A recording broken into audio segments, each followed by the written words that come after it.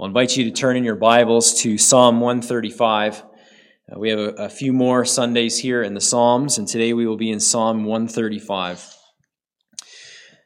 We know that, I'm sure you know full well, that it is good and it is right to worship the Lord, to praise the Lord gladly. And yet, even knowing that, we still have often a difficult time of it. We have a hard time getting our brains focused.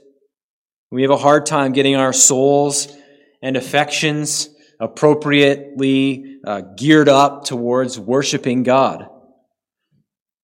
And Psalm 135 comes to us, and it not only calls us to worship, but also provides a number of reasons why this is right and good. And so this psalm addresses our minds and stirs the soul to produce worship that is appropriate. And so I want to begin by reading this together, and then we will go through the psalm. So Psalm 135, we'll read this. Praise the Lord. Praise the name of the Lord. Give praise, O servants of the Lord, who stand in the house of the Lord, in the courts of the house of our God. Praise the Lord, for the Lord is good. Sing to his name, for it is pleasant. For the Lord has chosen Jacob for himself, Israel as his own possession. For I know that the Lord is great, and that our Lord is above all gods. Whatever the Lord pleases, he does, in heaven and on earth, in the seas and all deeps. He it is who makes the clouds rise at the end of the earth, who makes lightnings for the rain, and brings forth the wind from his storehouses. He it was who struck down the firstborn of Egypt, both of man and of beast, who in your midst, O Egypt, sent signs and wonders against Pharaoh and all his servants, who struck down many nations and killed mighty kings, Sihon, king of the Amorites, and Og, king of Bashan, and all the kingdoms of Canaan, and gave their land as a heritage to his people, Israel. Your name, O Lord, endures forever. Your renown, O Lord, throughout all ages. For the Lord will vindicate his people and have compassion on his servants. The idols of the nations are silver and gold, the work of human hands. They have mouths, but do not speak. They have eyes, but do not see. They have ears, but do not hear. Nor is there any breath in their mouths. Those who make them become like them. So do all who trust in them. O house of Israel, bless the Lord. O house of Aaron, bless the Lord. O house of Levi, bless the Lord. You who fear the Lord, bless the Lord. Blessed be the Lord from Zion, he who dwells in Jerusalem. Praise the Lord. I just want to make a few comments about the overall structure of this passage before we dive into the specifics. So the psalm begins in verses 1 to 4 with a call, a summons to worship. And verses 3 to 4 begin to give us some of the reasons why it's good and right to praise the Lord. And then these reasons are developed throughout the rest of the psalm, particularly verses 5 through 18. First, in verses 5 to 7, we see the greatness of God over all things. Then we have the greatness of God in both judgment and salvation in verses 8 to 14. And then in verses 15 to 18, we see the vanity of idols. So this section, verses 15 to 18, it corresponds with verses 5 to 7. Verses 5 to 7 about the true God. Verses 15 and 8 to 18 contrast with the false gods, these idols. And then verses 19 to 21, it closes again with another call, a final call to worship. And so it begins with a call to worship, and then it closes with the same. And in between there, we have all these reasons why this praise is fitting and appropriate. And so let's begin first by looking at this call to praise in verses 1 to 4. So it begins in verse 1. It says, praise the Lord. Now, this is just one Hebrew word, and it's one that you all have heard. It's the word hallelujah. So if you didn't know, maybe kids, maybe you've never heard this before, or adults too, but the word hallelujah, which we sing a lot, it was in at least one of the songs that we sang earlier, if not a couple of them. This word means praise the Lord. That's what it means. It's a Hebrew word, praise the Lord. Hallelujah is praise, and Yah is short for Yahweh, and so it's praise the Lord. So it starts hallelujah, and then it adds praise the name of the Lord. So one's name speaks of their reputation and the character of the person. If someone says to you that another individual has a good name, then you would know that person has a pretty good reputation and generally is well thought of and is perhaps upstanding, has a good character. When I read this and we're called to worship the name of the Lord, I instinctively think of what we find in Exodus 33 and 34, the passage that we read just a few minutes ago. There, if you remember, Moses and Israel are at Mount Sinai, and Moses asked to see the glory of God. And the Lord hides him in the cleft of the rock and passes by, and he will just see his back, is what he tells Moses. But he tells him in verse 19 of Exodus 33, he says, I will make all my goodness pass before you and proclaim to you my name, the Lord, or Yahweh. So he's going to proclaim his name to Moses, and then it goes on, and in chapter 34, verse 5, it says, the Lord descended in the cloud and stood with Moses there and proclaimed the name of the Lord. The Lord passed by before him and proclaimed, the Lord, a God merciful and gracious, slow to anger, and abounding in steadfast love and faithfulness, keeping steadfast love for thousands, forgiving iniquity and transgression and sin, but who will by no means clear the guilty, visiting the iniquity of the fathers on the children and the children's children to the third and the fourth generation. And so this is God's name being proclaimed. Who is this God? He is the one who is merciful and gracious, but also just. He doesn't just clear the guilty. He's not just going to sweep sins under the rug. This is who the Lord is. He is the one who is merciful, but also just. And indeed, this is what this very Psalm 135 is going to extol for us. Particularly, we'll see that in verses 8 to 14. That God has indeed demonstrated both his justice in his judgments of Israel's enemies, namely Egypt, the Amorites and the Canaanites, Og, Sihon. God demonstrates his justice in that. He does not clear the guilty, but also he demonstrates his mercy, that he has chosen Israel to show mercy to them. This is the name of the Lord, merciful and just. And so we're told, praise the name of the Lord, and it continues, give praise, O servants of the Lord, who stand in the house of the Lord, in the courts of the house of our God. So this psalm summons those who are objects of God's mercy to give him praise. And specifically, here, he's addressing the one who is standing in the temple or in the courts of the temple to do this very thing, to worship.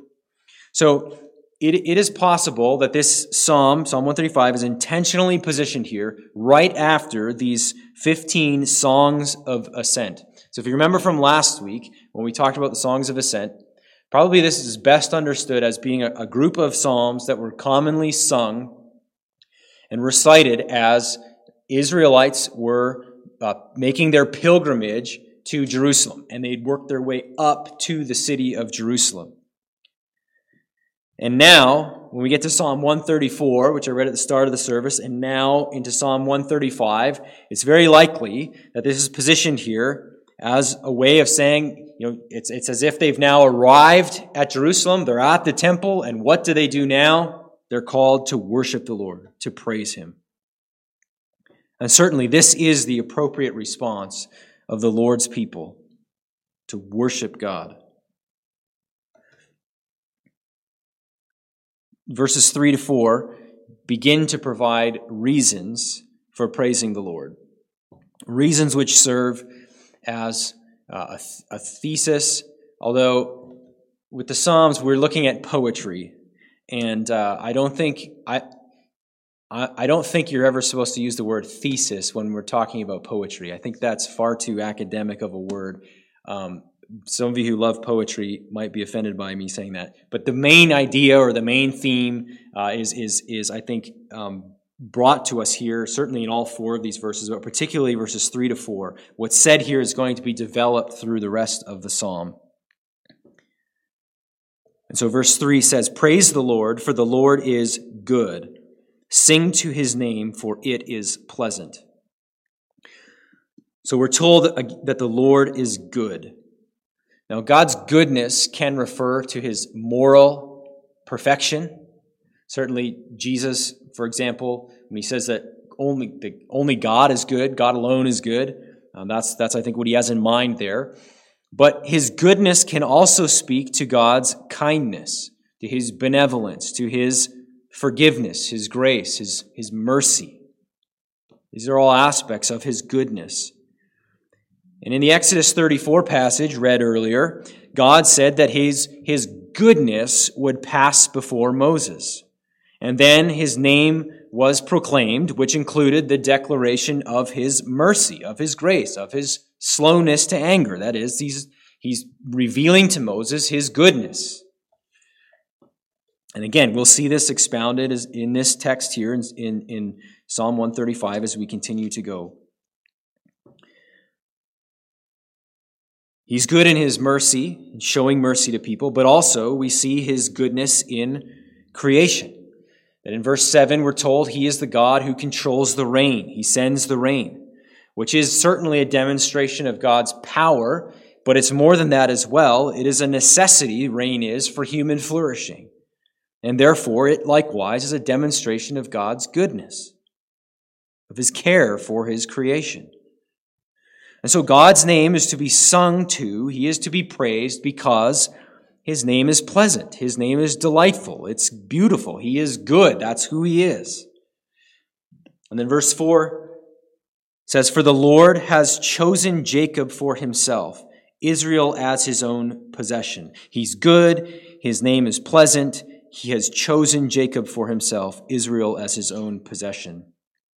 So here again, this reasoning for worship. God has chosen a people for his own possession, to belong to him. You think of Abram.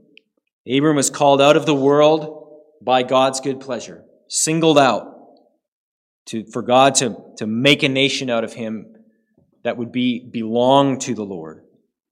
And then, of course, Abram had Isaac. The promise was repeated to him. And then Isaac had Jacob and Esau. Jacob was chosen by the Lord over his brother Esau for God's own reasons and for God's own purposes. Jacob was chosen. He was eventually renamed Israel, and from him the entire nation of Israel would descend. And notice, it's not that God redeemed them simply so that they could enjoy themselves. Rather, to bring them to himself. He saved them, he called them, he created a nation to make them his own, his possession.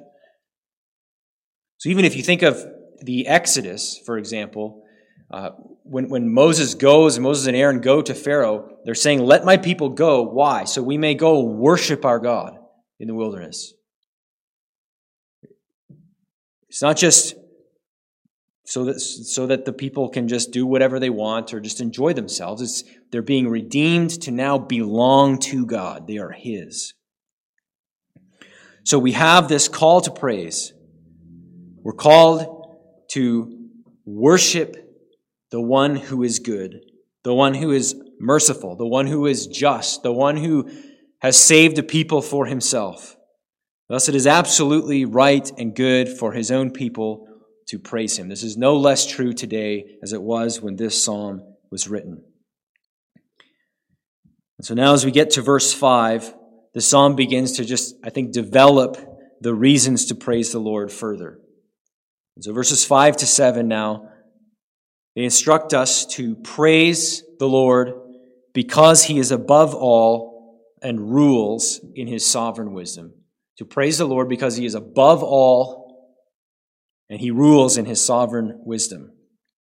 Verse 5 says, "For I know that the Lord is great, and that our Lord is above all gods."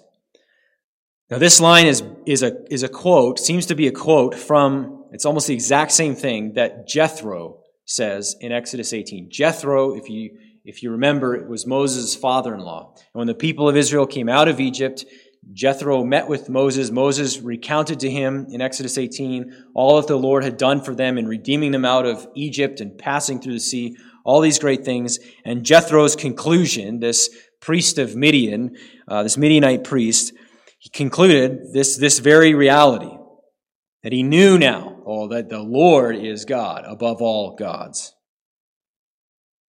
But here in this psalm, this is not simply a quote of a previous Old Testament text. I do think the psalmist is steeped in Exodus, I think, and indeed all the law. He knows what Jethro said. I think he's quoting him, but it's not just a nice quote to add into this nice piece of poetry. The psalmist says, "For I know."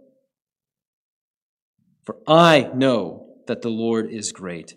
This is not just Jethro's statement. The psalmist knows it.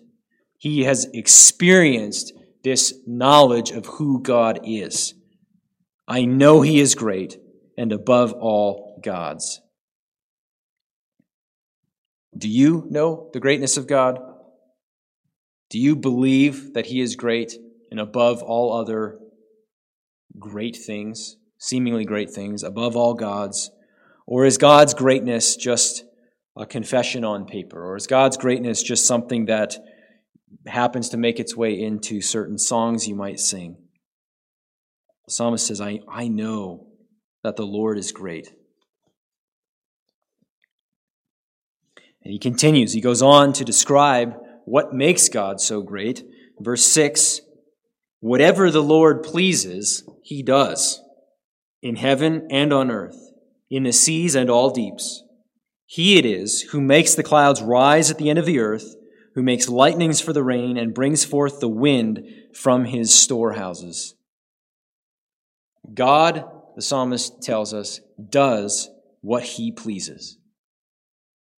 The God of the Bible, the true God, the Lord who is above all, is the absolutely free being who rules all things. This is very similar to what we find in Psalm 115, verses 1 to 3. Listen to what the psalmist says there. "Not to us, O Lord, not to us, but to your name give glory, for the sake of your steadfast love and your faithfulness. Why should the nations say, 'Where is their God?' Our God is in the heavens. He does all that he pleases. Their idols are silver and gold, the work of human hands. They have mouths but do not speak, eyes but do not see." So this contrast, the great contrast between God, the Lord, and all pretenders is that the Lord actually resides in the heavens and actually does all that he pleases, versus these idols who don't actually speak, who are really nothing.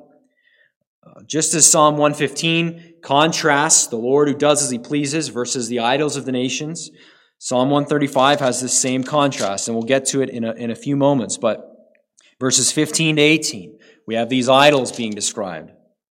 And this is contrasted with God, the Lord, who above all gods, who is in the heavens, doing as he pleases.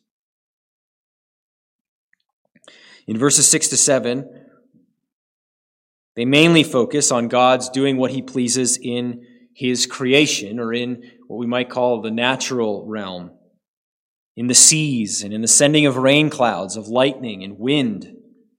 This is telling us the Lord controls these things. He controls, yes, even the weather. We know there are scientific processes, but these are not absent of God. He did not wind up the world and then just let it go, and he stands back without being involved. God, in his providence, uses these processes, these ordinary providences, to govern the world. So he uses these scientific processes. Just because there is a cycle, a scientific truth or a scientific reason or explanation for things, does not mean that God is somehow outside of this world and doesn't interact and isn't using those things to uphold and sustain the world.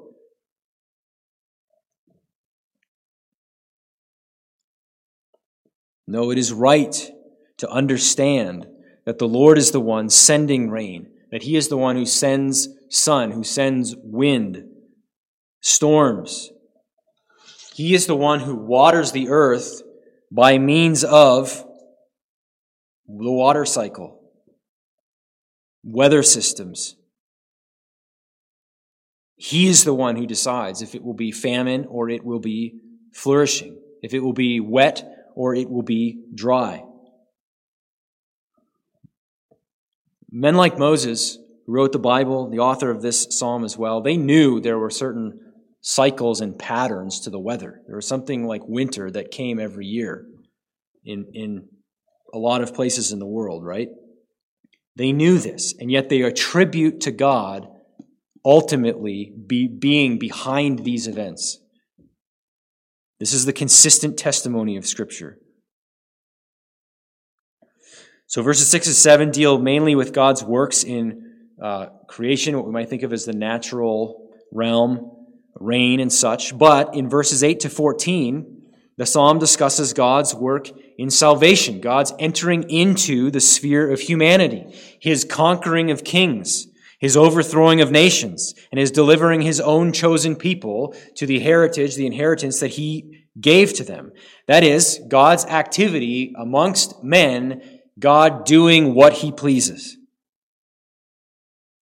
And once again, Moses and the other authors of the Bible, the Old Testament, they were not stupid. They knew that they had to get up, make plans, and go conquer the land. They still had to get to work and set out to do it, but they knew that behind their success stood God, the one who gave them their land.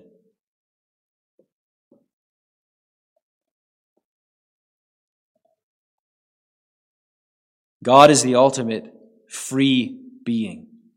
And this is what makes him God. To be God is to be sovereign. When God makes a plan, nothing and nobody can stay his hand. This is so different than pagan deities and man's false idols. It is also very different from how many Christians comprehend God. Many who make God out to be one who is constrained by human beings, limited by what we are going to allow him to do. And this is not so. Hear the psalmist, under inspiration of the Spirit, tell us, whatever the Lord pleases, he does.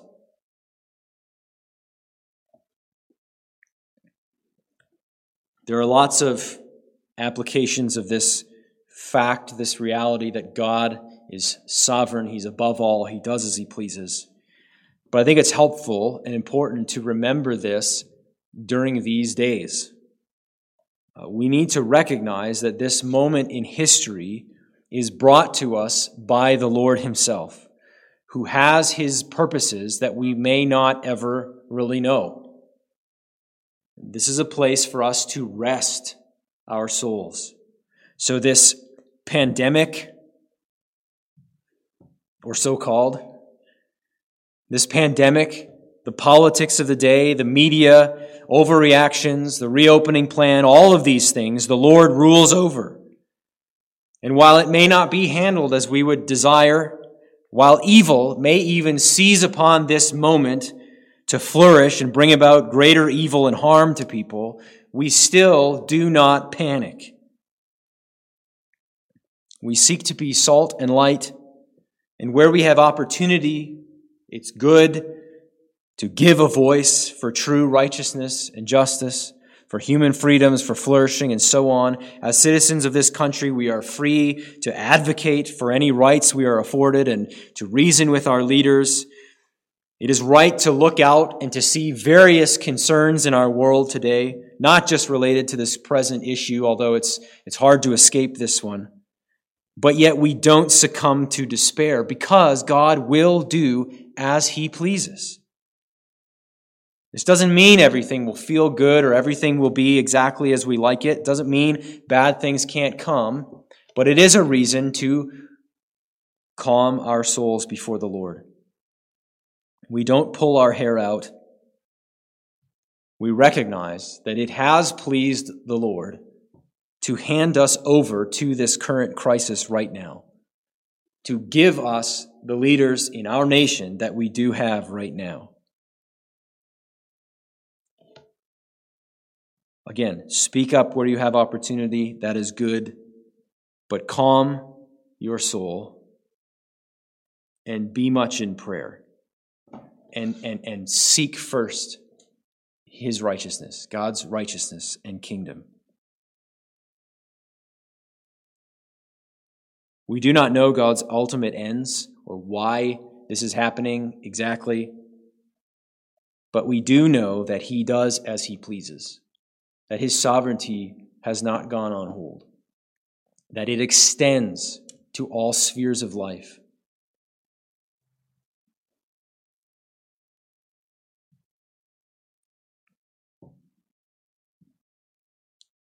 Though the fig tree should not blossom, nor fruit beyond the vines, the produce of the olive fail, and the fields yield no food, though the flock be cut off from the fold, and there be no herd in the stalls, yet I will rejoice in the Lord. I will take joy in the God of my salvation. This is what Habakkuk said when he was faced with God's sovereign plans that were really not ideal for Habakkuk. Remember, if you remember when we went through Habakkuk together a couple of years ago, he complained about the injustice in Israel. And God said, I hear you, and I'm sending the Babylonians to bring judgment. And Habakkuk's complaint was, they are even more wicked than us. That was a difficult pill for Habakkuk to swallow. He had a hard time seeing and understanding why God was working as He was. And yet, as God calls Habakkuk to trust Him with this is his conclusion, that though everything falls apart, there's no fruit on the trees, the flocks are cut off, yet I will rejoice in the Lord. I will take joy in the God of my salvation. This is the God that we praise, the God who is over all and does as He pleases. In verses 8 to 12, we see the psalmist praise the Lord who works redemption for His chosen people. He praises God for His work of redemption. Let's read those verses together. He says, He it is who struck down the firstborn of Egypt, both of man and of beast, who in your midst, O Egypt, sent signs and wonders against Pharaoh and all his servants, who struck down many nations and killed mighty kings, Sihon, king of the Amorites, and Og, king of Bashan, in all the kingdoms of Canaan, and gave their land as a heritage to His people.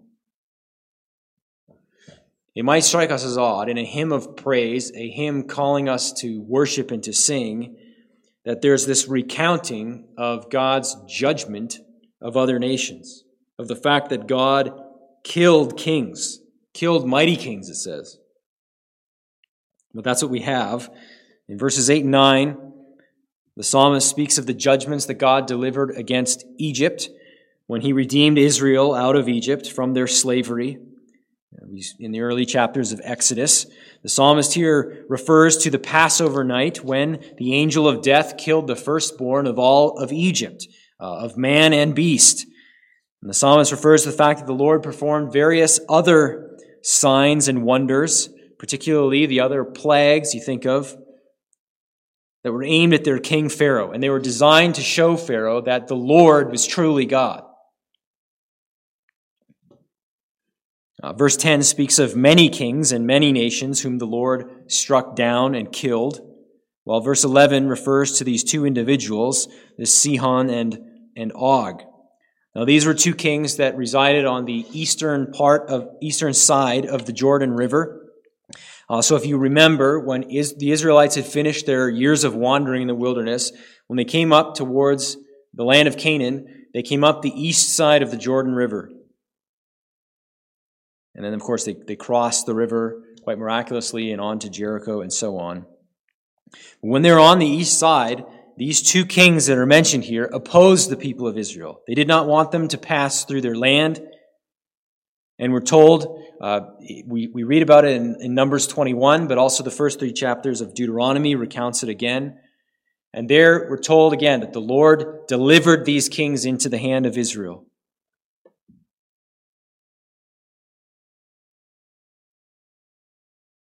Again, notice, these victories were done by Moses and the Israelites going to battle.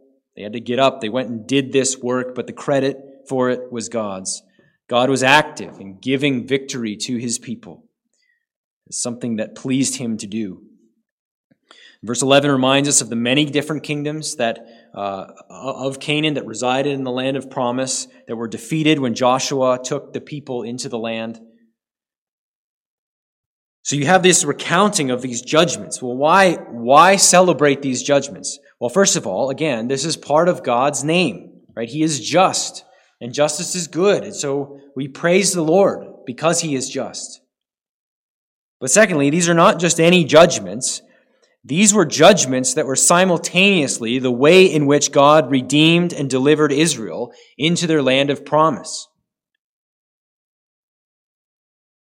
So again, verse 12, as God judged Egypt, as God judged the Sihon and Og, the Amorites, the kingdoms of Canaan, he is delivering an inheritance to his people, a heritage for them. And then verse 13 says, your name, O Lord, endures forever. Your renown, O Lord, throughout all ages. For the Lord will vindicate his people and have compassion on his servants. So again, remember God's name. He shows mercy, but he will not clear the guilty. He's merciful, he is just. And often his mercy comes on one person or one group while his judgment is simultaneously falling on another. Also, back in Exodus 33:19, where the Lord tells Moses, I will make all my goodness pass before you and will proclaim before you my name, the Lord. We read that earlier. He then says, and I will be gracious to whom I will be gracious, and I will show mercy on whom I will show mercy. And so God, because he is God, and because he does what he pleases, he saw fit to bring judgment upon Egypt, upon the Sihon and Og, the Amorites, all the other Canaanites, while showing mercy to Israel. These two things were happening all at once. And this was not a sort of split-second reactionary kind of decision by the Lord, some sort of fit of rage from a vengeful deity. Way back in Genesis 15, as God promised Abram the land of Canaan, a land that he at that time was sojourning in, and interestingly, was neighbors with the Amorites, some of the Amorites, and even allied with them in Genesis 14. God told Abram that his descendants would themselves sojourn in a land that's not their own for 400 years, and they would be afflicted. And we know that's the land of Egypt. But God told Abram in Genesis 15:16 that eventually they shall come back here to this land of Canaan, this land of promise, in the 4th generation, for the iniquity of the Amorites is not yet complete. So for more than 400 years, the Lord continued in patience with the Amorites before finally bringing judgment upon them. This was God's timing. This was God's way. And being God, he has every right to bring about justice. Again, this is his name. and he chose to have mercy upon Israel. And so, if you are an object of God's mercy, you've received mercy from God, what is there left to do but to worship him, but to praise him, to give him thanks? For it was only because of his good pleasure to show you mercy that you've received it, because he decided to show you mercy and not judgment.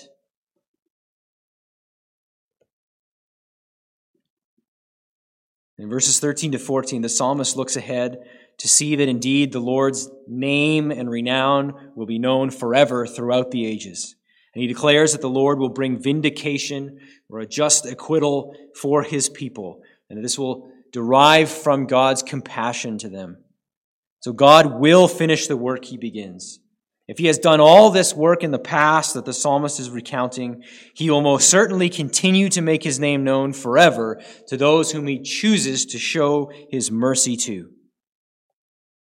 And in the fullness of time, as God the Son stepped into the world as a man, the triune God made it even clearer that indeed he will finish what he has begun. And he has made his name, his mercy and his justice even more clearly made known.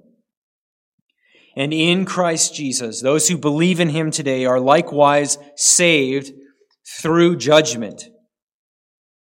The judgment that sinners deserve has fallen upon the Son, upon Jesus. And in so doing, Jesus has purchased redemption that is far greater than any physical redemption out of slavery from Egypt. He has purchased eternal life and an eternal inheritance for all of God's people, old covenant believers and new covenant believers, making us into one new man. And this salvation is a gift of God's grace in his mercy, received by faith, by trusting in Christ Jesus' death and resurrection, which secures this salvation. And so the Lord's name, the one who shows mercy yet will not clear the guilty, is upheld through the work of God's Son. As he takes the guilt of all that the Lord shows mercy to, saving mercy to, all of their sins laid upon the Son, and he pays for those sins. And so God's mercy is God's justice is upheld. His justice is satisfied. The penalty for those sins has truly been paid by the Son, and he can show mercy freely. This is what Paul really makes clear in Romans chapter 3, especially towards the end in verses 21 through 26. God is now both just and the justifier of wicked men. He does not just sweep sins under the rug or pretend it's no big deal. This is consistent with the name that God revealed to Moses on Mount Sinai.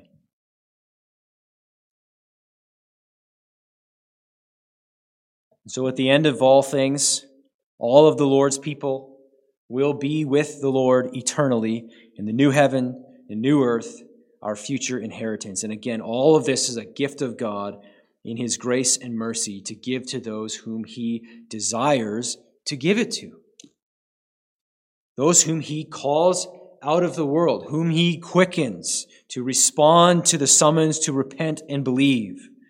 And so if you have the gift of faith, that is, you believe, then this eternal hope of yours is secured. Indeed, the name of the Lord will be praised forever. And this is reason for us to worship him now. Judgment has fallen on the Son, that those in him may go free. The Passover lamb has been slaughtered, that the firstborn might live.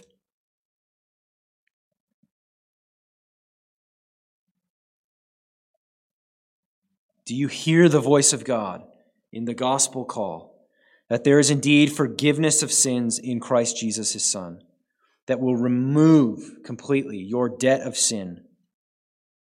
That there is forgiveness that takes you out from under the wrath of God into the blessing of God, into the kingdom of his Son. That this is something received through repentance and faith in Christ. If you believe this, this is just a reason to worship and to praise God. God has shown you great mercy in this.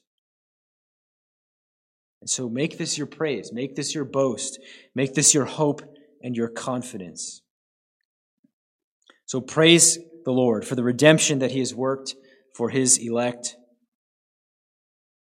And this next section calls us to praise God by forsaking false gods. Like that's the implication here. Verse 15, the idols of the nations are silver and gold, the work of human hands. They have mouths, but do not speak. They have eyes, but do not see. They have ears, but do not hear. Nor is there any breath in their mouths. Those who make them become like them, and so do all who trust in them. Again, in light of who the true God is, all others are nothing. They're nothing. God is the one who has formed all things out of nothing. God is the one who determines the boundaries of men, of nations. He is the one who raises up kings and deposes them. Yet it is the nations who form idols from created things, metals like silver and gold.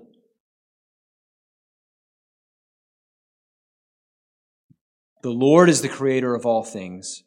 Other gods are man's inventions, while man himself is created by Yahweh. That is a vast, vast difference. These idols do not see, they do not speak, they do not hear, they do not breathe, which is to say they are dead.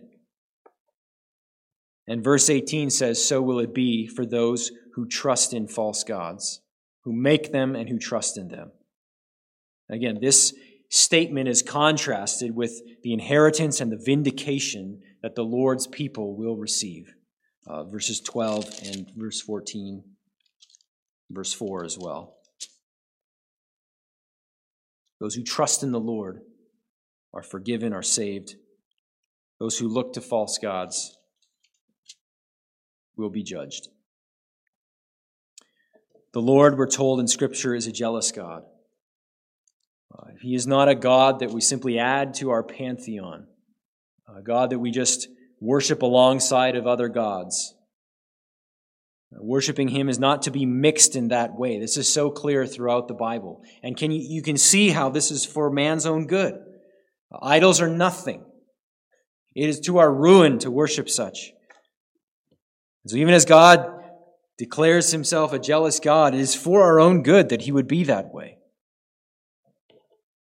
And when a person is redeemed to be the Lord's possession, to belong to him, we are forsaking all others. Now, idols in our culture are maybe not so much physical idols that we set up in our homes and bow to, though that does still exist. But idols do abound. They abound in the hearts of men.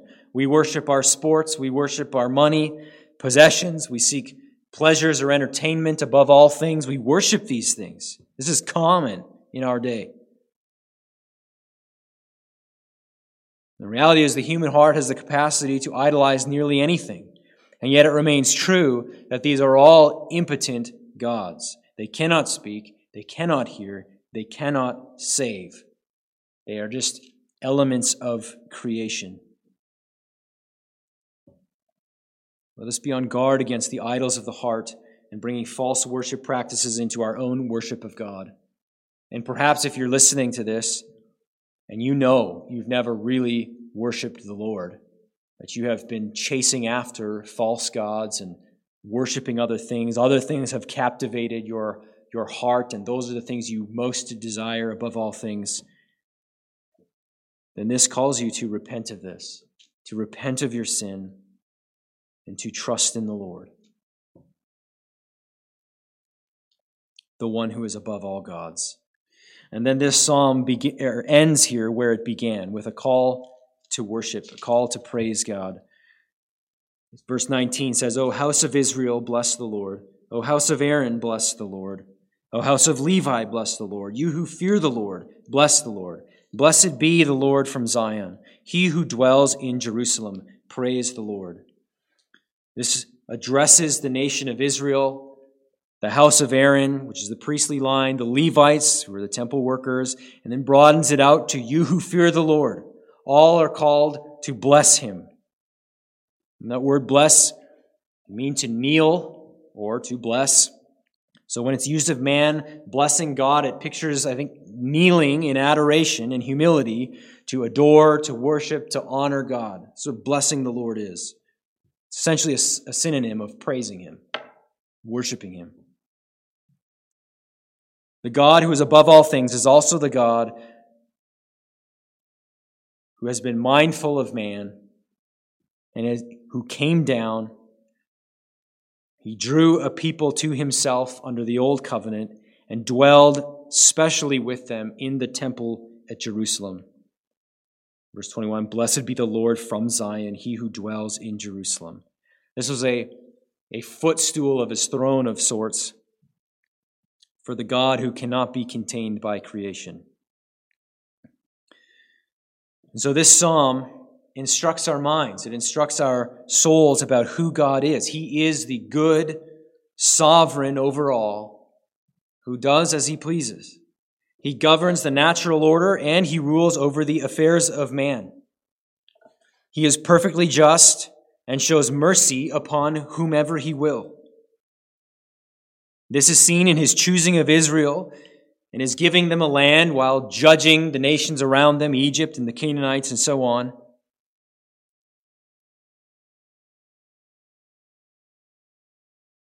And this justice and mercy of God continues to be seen.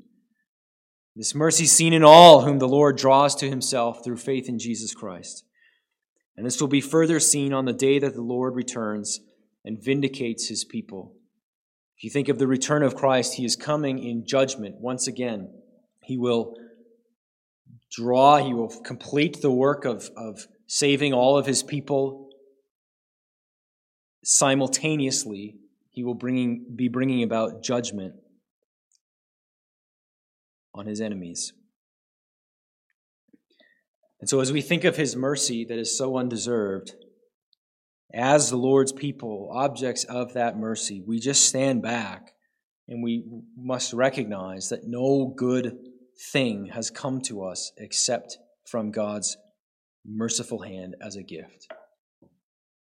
We have no cause for boasting before him. His name will be worshipped forever. His glory will cover the earth as waters the sea. This God who brought Israel safely out of Egypt and into Canaan will bring all of his people into our eternal rest. And so we praise him, we worship him, we bless his name, we sing together, hallelujah. Let's pray. Our Heavenly Father, we do stand back and we praise you. We need your mercy. We thank you for your mercy. We are undeserving. So we just worship you. We thank you. We are grateful to you. Father, we pray that you would pour out this mercy upon many others in these days. That even now, as people are distraught by the threat of sickness and all the other losses that are piling up, economic and otherwise in these days, I pray that unsettled people would be drawn to you. I pray that you would lead us into the path of other people who need to hear this gospel, who need to hear the good news that there is forgiveness and eternal life in Christ Jesus.